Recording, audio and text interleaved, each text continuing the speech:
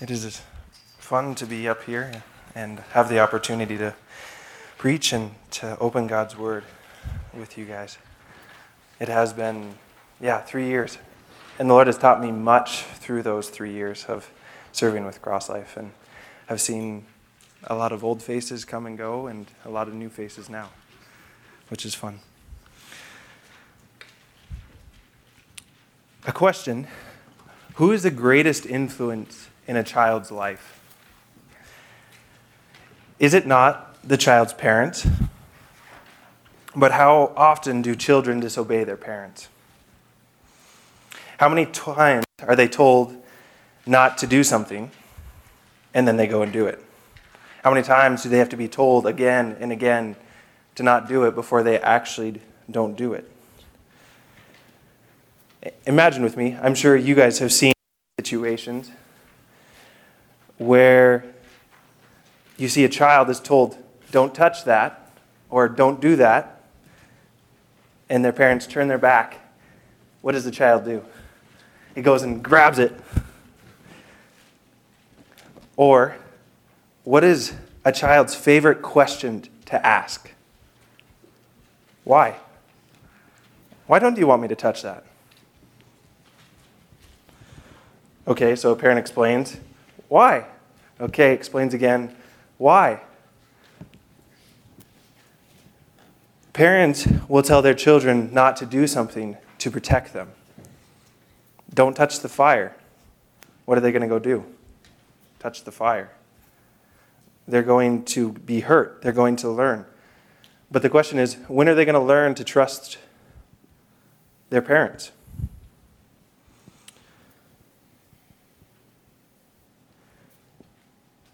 So, a similar way, we as Christians are learning.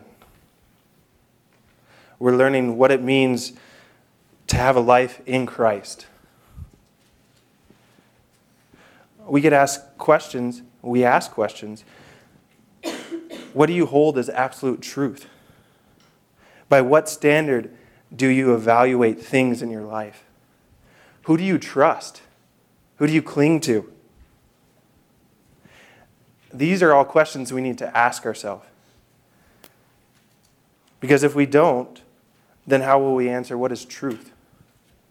Who am I able to trust? What is my firm foundation? Because if we don't learn that, if we don't seek to know what is truth, as defined by Scripture, the world is going to tell us what is truth. It's going to tell us truth is relative. It's what you define it to be.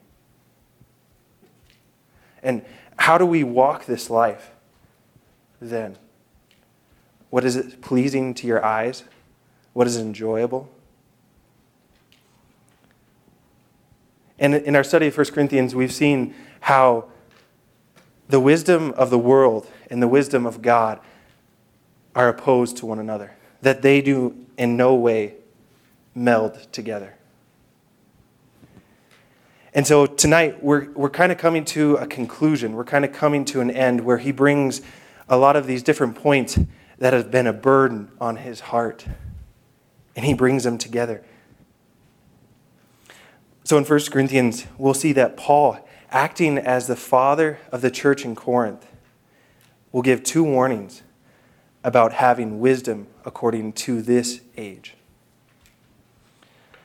But before we jump in, just to engage our minds again with the context with which we are in, we'll be looking at verses 18 through 23.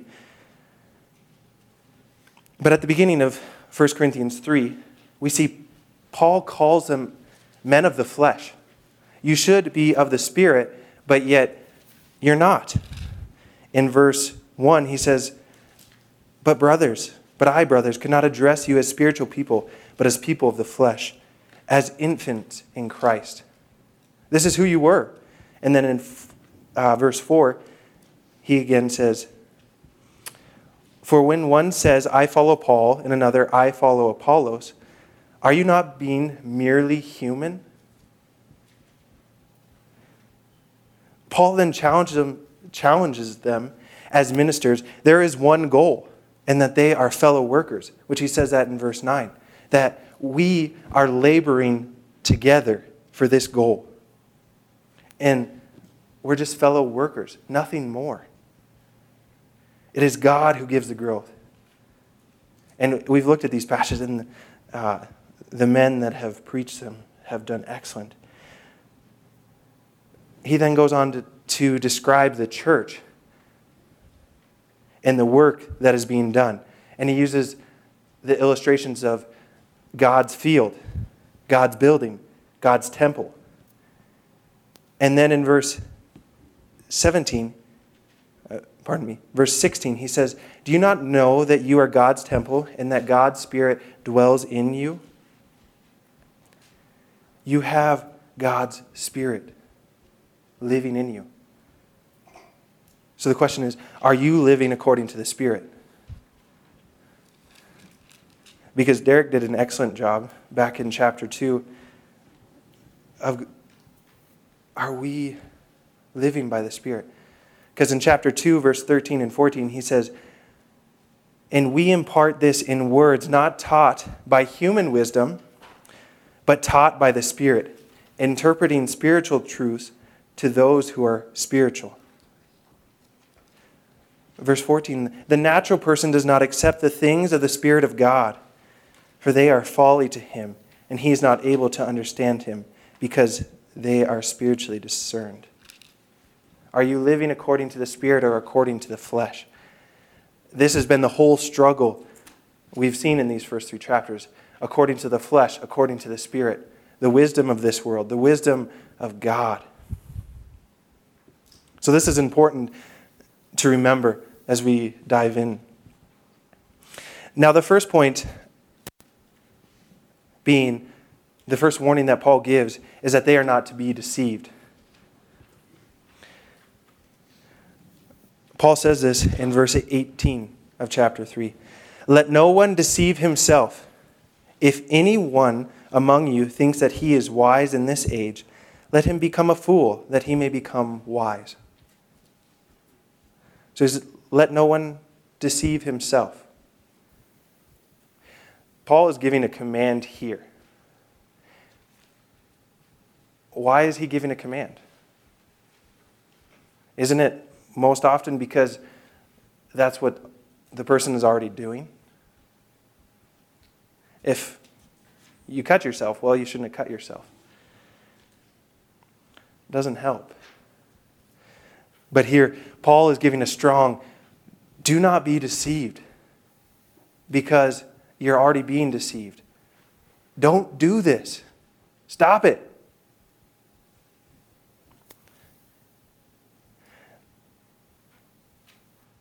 Then he goes on and says, if anyone among you thinks that he is wise in this age, which there are people who are thinking this, and this, to set this in the context, this is in the church. This isn't out in the world.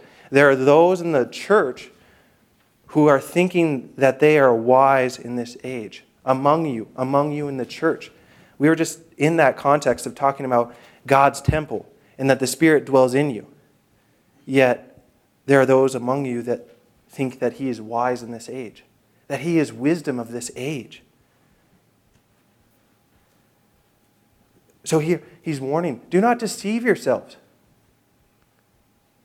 And then the next command he gives is, let him become a fool, that he may become wise. So, what is he talking about? Why?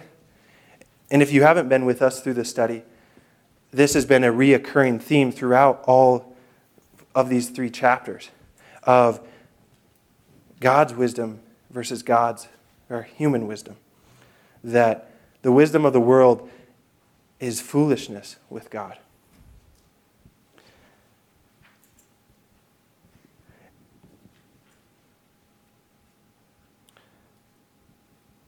So what are they doing? They're deceiving themselves. They are acquiring teaching. They're listening to things that are opposed to Christ, that are pleasing to their ears. We know from 2 Timothy 4:3-4, he says, "For the time is coming when people will not endure sound teaching." Paul is giving this command. He's admonishing Timothy here. He says, "But having itching ears, they will accumulate for themselves teachers to suit their own passions, and will turn away from listening to truth and wander off into myths." This is what they'll do. Paul even, over in Ephesians, says the same thing. Again, Ephesians 4:14, he says, "So that we may no longer be children, tossed to and fro by the waves and carried about by every wind of doctrine, by human cunning, by craftiness and deceitful schemes." Do not be deceived here. Even if the wisdom of this age, in that eloquence, one speaking with eloquence, one persuading people to follow him, he's saying, don't do this. Why? Let him become a fool that he may become wise. So this seems not right. Why would he become a fool so that he may become wise? Let him become a fool to the world, to this age, so that he may become wise unto salvation. How do you become wise? How do you become a fool? This is what we looked back in chapter 1. Matt preached on this. Verse 18 of chapter 1. It says, "For the word of the cross is folly to those who are perishing, but to us who are being saved, it is a power of God." This is foolishness to the world. Why would your Messiah come and be crucified?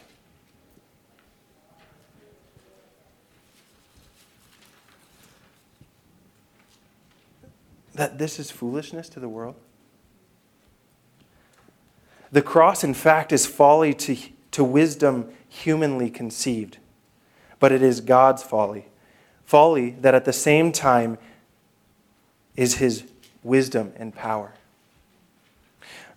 And we've seen this throughout 1 Corinthians. Okay, what is God's folly? What is considered foolishness to the world? First, you have his message, which is the crucified Messiah, which we saw in verses 18-25 of chapter 1. The recipients, the Corinthian believers, which is verses 26-31, that why would these lowly people, why would Christ send Paul to them, that they could hear the message? Why would he care about them? These believers? And then Paul's preaching, which he himself admits, okay, I did not come in lofty speech or wisdom, but I proclaim to you the testimony of God. And I decided to know nothing among you except Jesus Christ and him crucified. That this is a message, that this is what needs to be proclaimed. So, in chapter 3 here, he said, "Do not be deceived. Do not deceive himself. If anyone among you thinks that he is wise in this age, let him become a fool that he may become wise." That it's foolishness to the world. This message of the cross, that Christ would be crucified.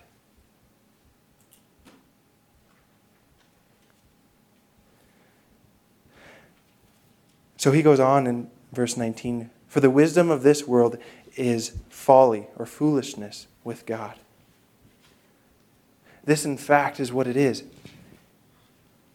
It is the wisdom of this world is folly with God. Which he said back in chapter 1 also.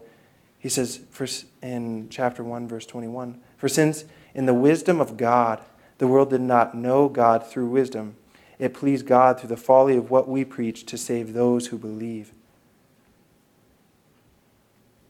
It's foolishness to the world.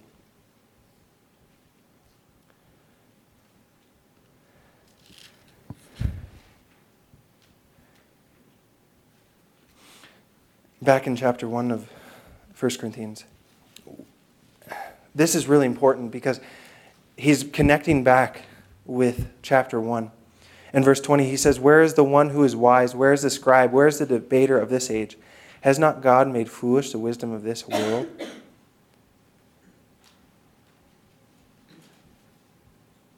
That it pleased God through the folly of what we preach, that the gospel would be proclaimed, that Jesus Christ crucified would be proclaimed, and that this is opposed to the world.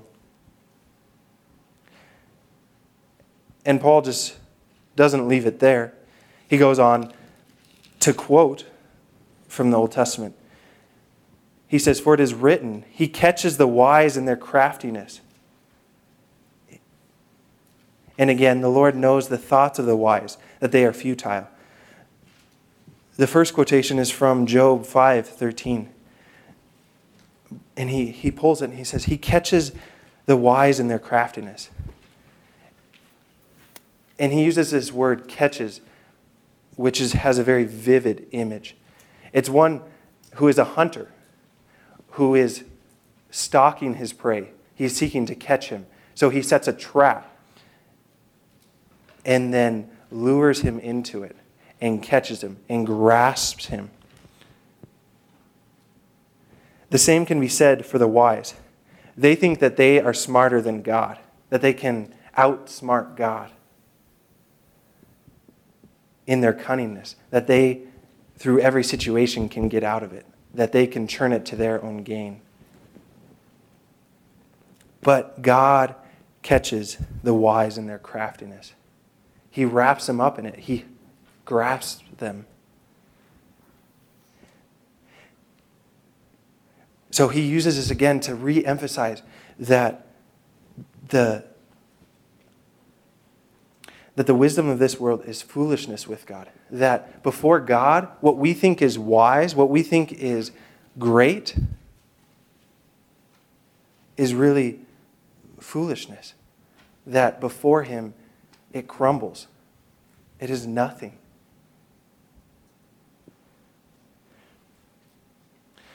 And then the Lord, this second quotation, the Lord knows the thoughts of the wise, that they are futile. The Lord knows the thoughts, the intentions of the wise. That they are futile, they are useless, they are vain, they're godless, they're self-centered.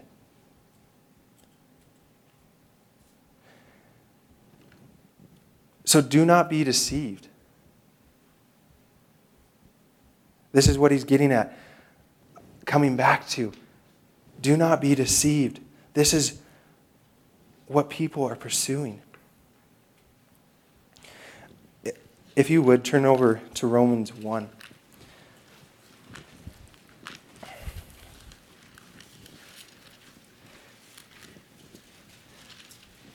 In here, Paul again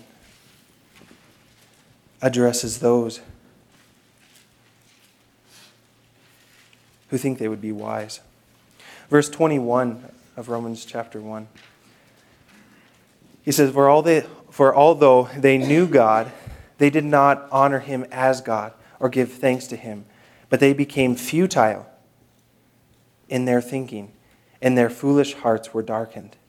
Claiming to be wise, they became fools and exchanged the glory of the immortal God of images resembling mortal man and birds and animals and creeping things. So they were claiming to be wise unto salvation, but they became fools. They did not honor God or give thanks to him. But they became futile. They became useless, vain, godless in their thinking.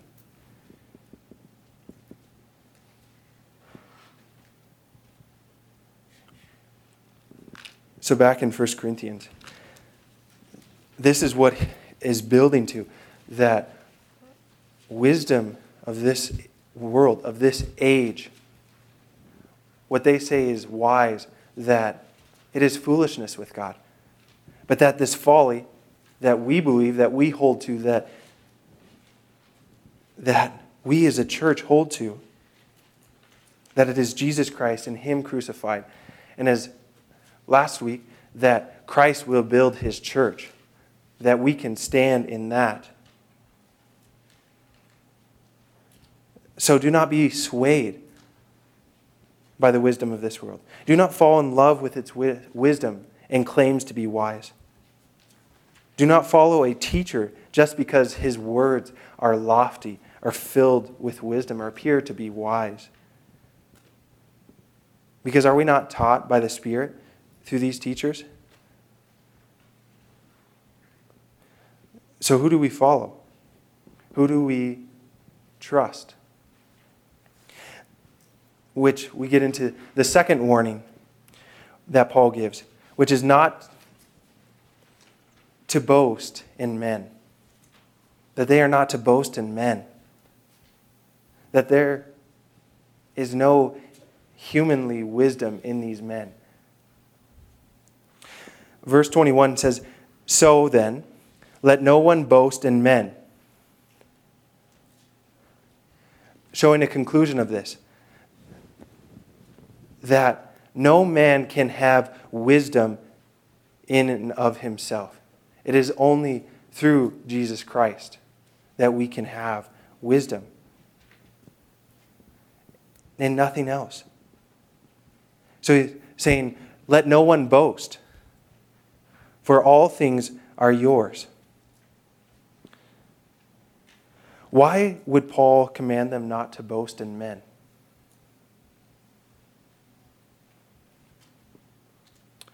What men would they be boasting in?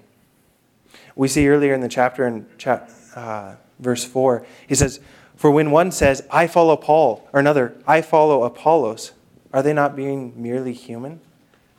They're exalting, they're boasting, they're raising above all others and saying, "This is who I follow."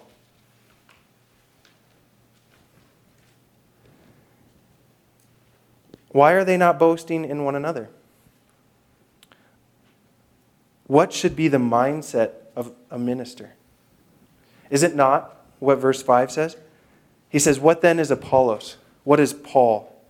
Servants through whom you believed, as the Lord assigned to each."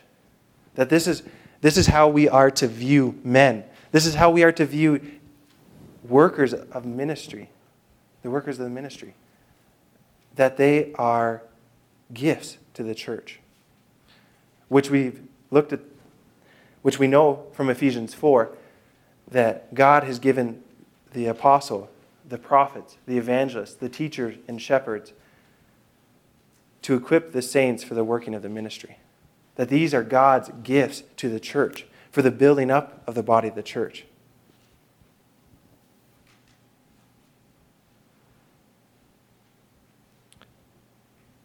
But why does he say not to boast? And they're taking pride in these men whom they are following. They're exalting them above God.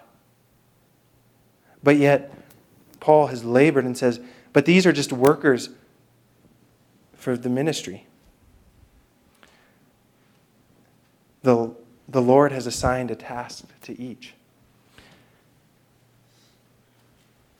So what is opposed to boasting? Is it not humility? That this is what you can't have humility with boasting. It is opposed. So then, what is going to be of the church? Will it not be divided? Can you have unity if everyone is boastful? Because there is no humility in boasting. This has been Paul's labor and heart from the beginning of the letter. We see this back in 1 Corinthians. In 1 Corinthians 1:10. "I appeal to you, brothers, by the name of our Lord Jesus Christ, that all of you agree, and that there be no division among you, but that you be united in the same mind and the same judgment. For it has been reported to me by Chloe's people that there is quarreling among you, my brothers. What do I mean? That to each one of you says, I follow Paul, I follow Apollos, I follow Cephas, or I follow Christ. Is Christ divided? Was Paul crucified for you, or are you baptized in the name of Paul? That boasting disrupts unity. And that we cannot, as a church, be unified. If there is boasting and saying, no, I follow Paul. No, I follow Apollos. What is the purpose of unity? Is it only to have one mind or to be focused on our crucified Savior? What are we being unified over? A.W. Tozer says this, 100 pianos, all tuned to the same fork, are automatically tuned to each other. They are of one accord by being tuned, not to each other, but to another standard to which each one must individually bow. So, 100 worshipers meet together, each one looking away to Christ, are in heart nearer to each other than they could possibly be were they to become unity conscious and turn their eyes away from God to strive for closer fellowship. What is our focus? What is the purpose? And that's why he says, so let no one boast in men. That these are merely, they're men that God has assigned a task.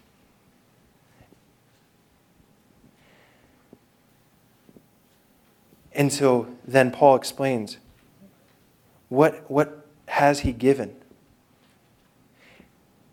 For all things are yours. He has given all things to the church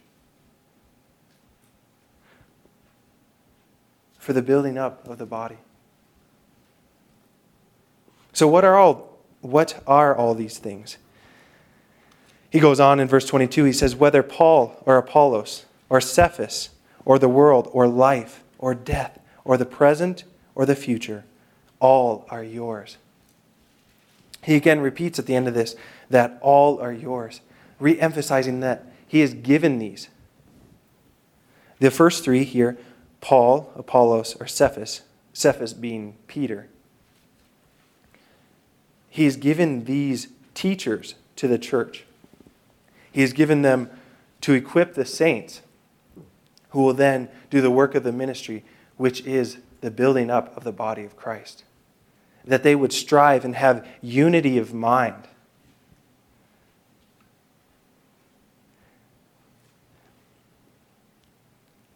He's giving these examples, these all things. This demonstrates the pettiness and absurdity of the Corinthians quarreling. That they would say, no, I follow Paul. No, I follow Cephas. I follow Apollos.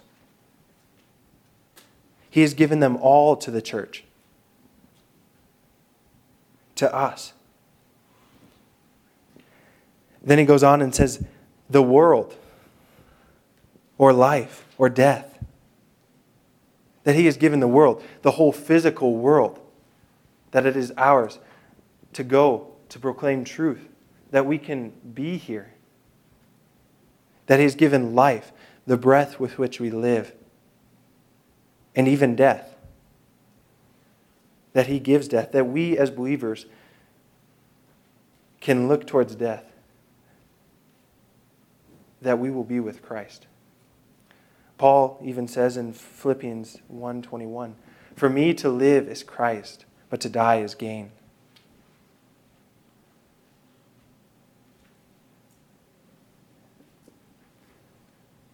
Then he says, or the present or the future.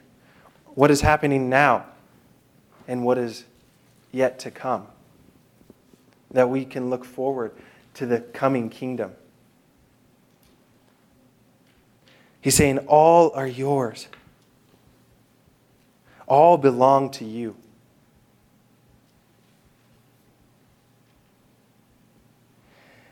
But then he comes back in verse 23 and says, and you are Christ. You belong to Christ. And this is which the identity, what is foolishness to the world, that you are Christ.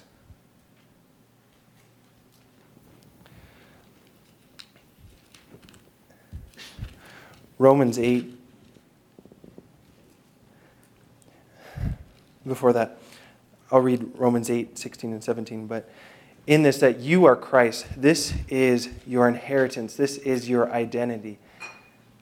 That because of Christ's death on the cross, that we can have life in Him. Romans 8:16 says, "The Spirit Himself bears witness with our spirit that we are children of God. And if children, then heirs, heirs of God and fellow heirs with Christ, provided we suffer with Him in order that we may also be glorified with Him." That this is who we are, that you belong to Christ. That if you repent of your sins and seek after Him, that you have died with Christ and it is no longer you who live, but Christ who lives within you. If you belong to the church, if you are a part of the church, this is who you are. Not to make you prideful, but that you would be humble, that you belong to Christ, that you are in submission to Him. Such as Christ is God's. Christ belongs to God. That Jesus Christ, as His Son, is in submission to God the Father.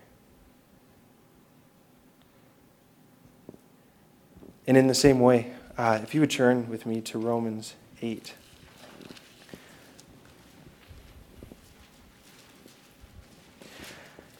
God in Christ has given us all things. And in this there is great assurance that we can have confidence, that we can know what is true. That the cross would be magnified in our lives. What is considered foolishness to the world. I'll begin in Romans 8, verse 31. In this, to see what this magnificent truth. It says, "What then shall we say? Is God for us? Who can be against us? He who did not spare His own Son, but gave Him up for us all. How will He not also with Him graciously give us all things?" That He has graciously given us all things. That the ultimate thing that He gave was His Son. Going on in verse 33, he says, "Who shall bring any charge against God's elect? It is God who justifies. Who is to condemn? Christ is the one who died. More than that, who was raised? Who is at the right hand of God? Who indeed is interceding for us? Who shall separate us from the love of Christ? Shall tribulation or distress or persecution or famine or nakedness or danger or sword? As it is written, for your sake we are being killed all the day long. We are regarded as sheep to be slaughtered. No, in all these things we are more than conquerors through Him who loved us. For I am sure that neither death, nor life, nor angel, nor rulers, nor things present, nor things to come, nor powers, nor height, nor depth, nor anything else in all creation will be able to separate us from the love of God in Christ Jesus our Lord. That this is what we look forward to. That this is what we have hope in. And so here, giving these warnings, do not be deceived. That there is no wisdom in this world. That we need to look to the cross, which is folly to the world. That we would not boast in men. That they are just instruments that God uses.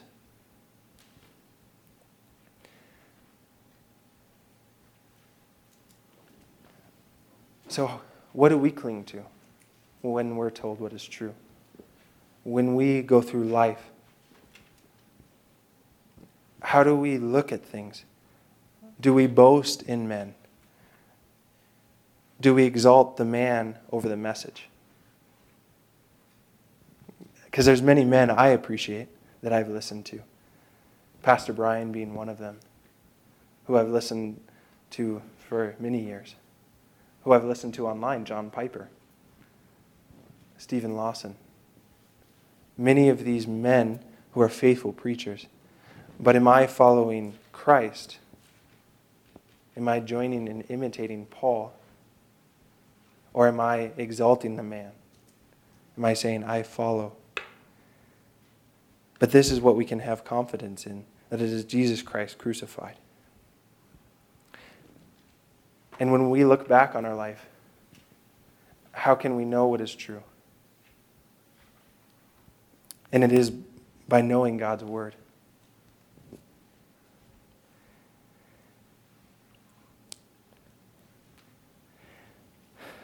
Recently, I've been listening to The Hiding Place by Corrie ten Boom and was really challenged by how she ended their time in the concentration camp. And I was just listening while cutting hay in a swather. And this just really struck me. She was going on talking about how they were at Ravensbrück, which is a women's labor camp. Her sister, Betsy, her health was failing. But yet their trust in God through all of this. Her hope was not in this world. She was thinking and pondering about what can be done after the war. How can we reach all of these lost people?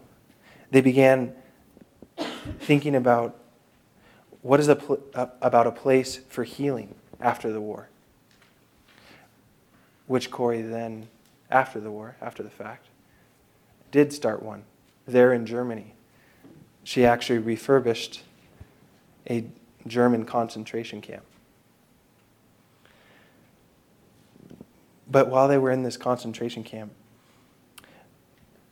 just before Betsy died from her health, she said, "There is no pit so deep that God is not deeper still."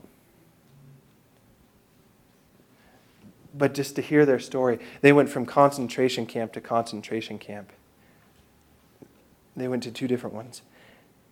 And they had a Bible, which they hid, and they cherished, and they held on to.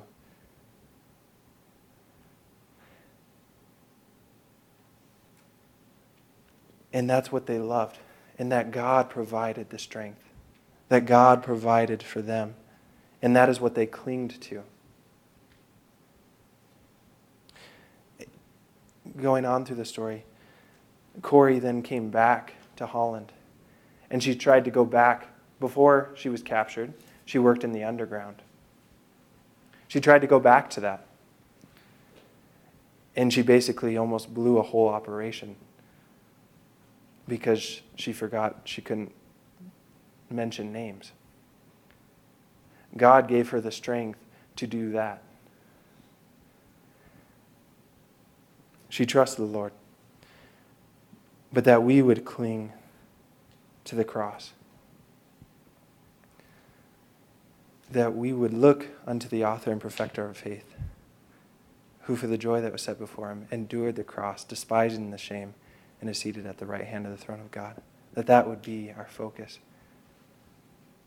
What is folly to the world? That we are not to be men and women wise in this age. Not that we can't be, but that's not our focus.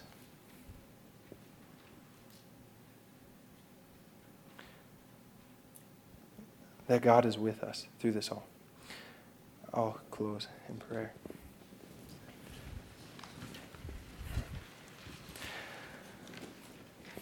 Father, I thank you for this evening, Lord, that we can exalt in your name. Lord, that in all things we are more than conquerors through him who loved us. Lord, and that there is no wisdom in this age that can be attained but that we would seek you, that we would seek your face. Lord, that the cross is foolishness to the world. Lord, what we would see as true. God, and how we need to cling to the cross. Lord, that we would seek you as our refuge, as our strength. Lord, that there is no room, there is nothing in which we can boast except you.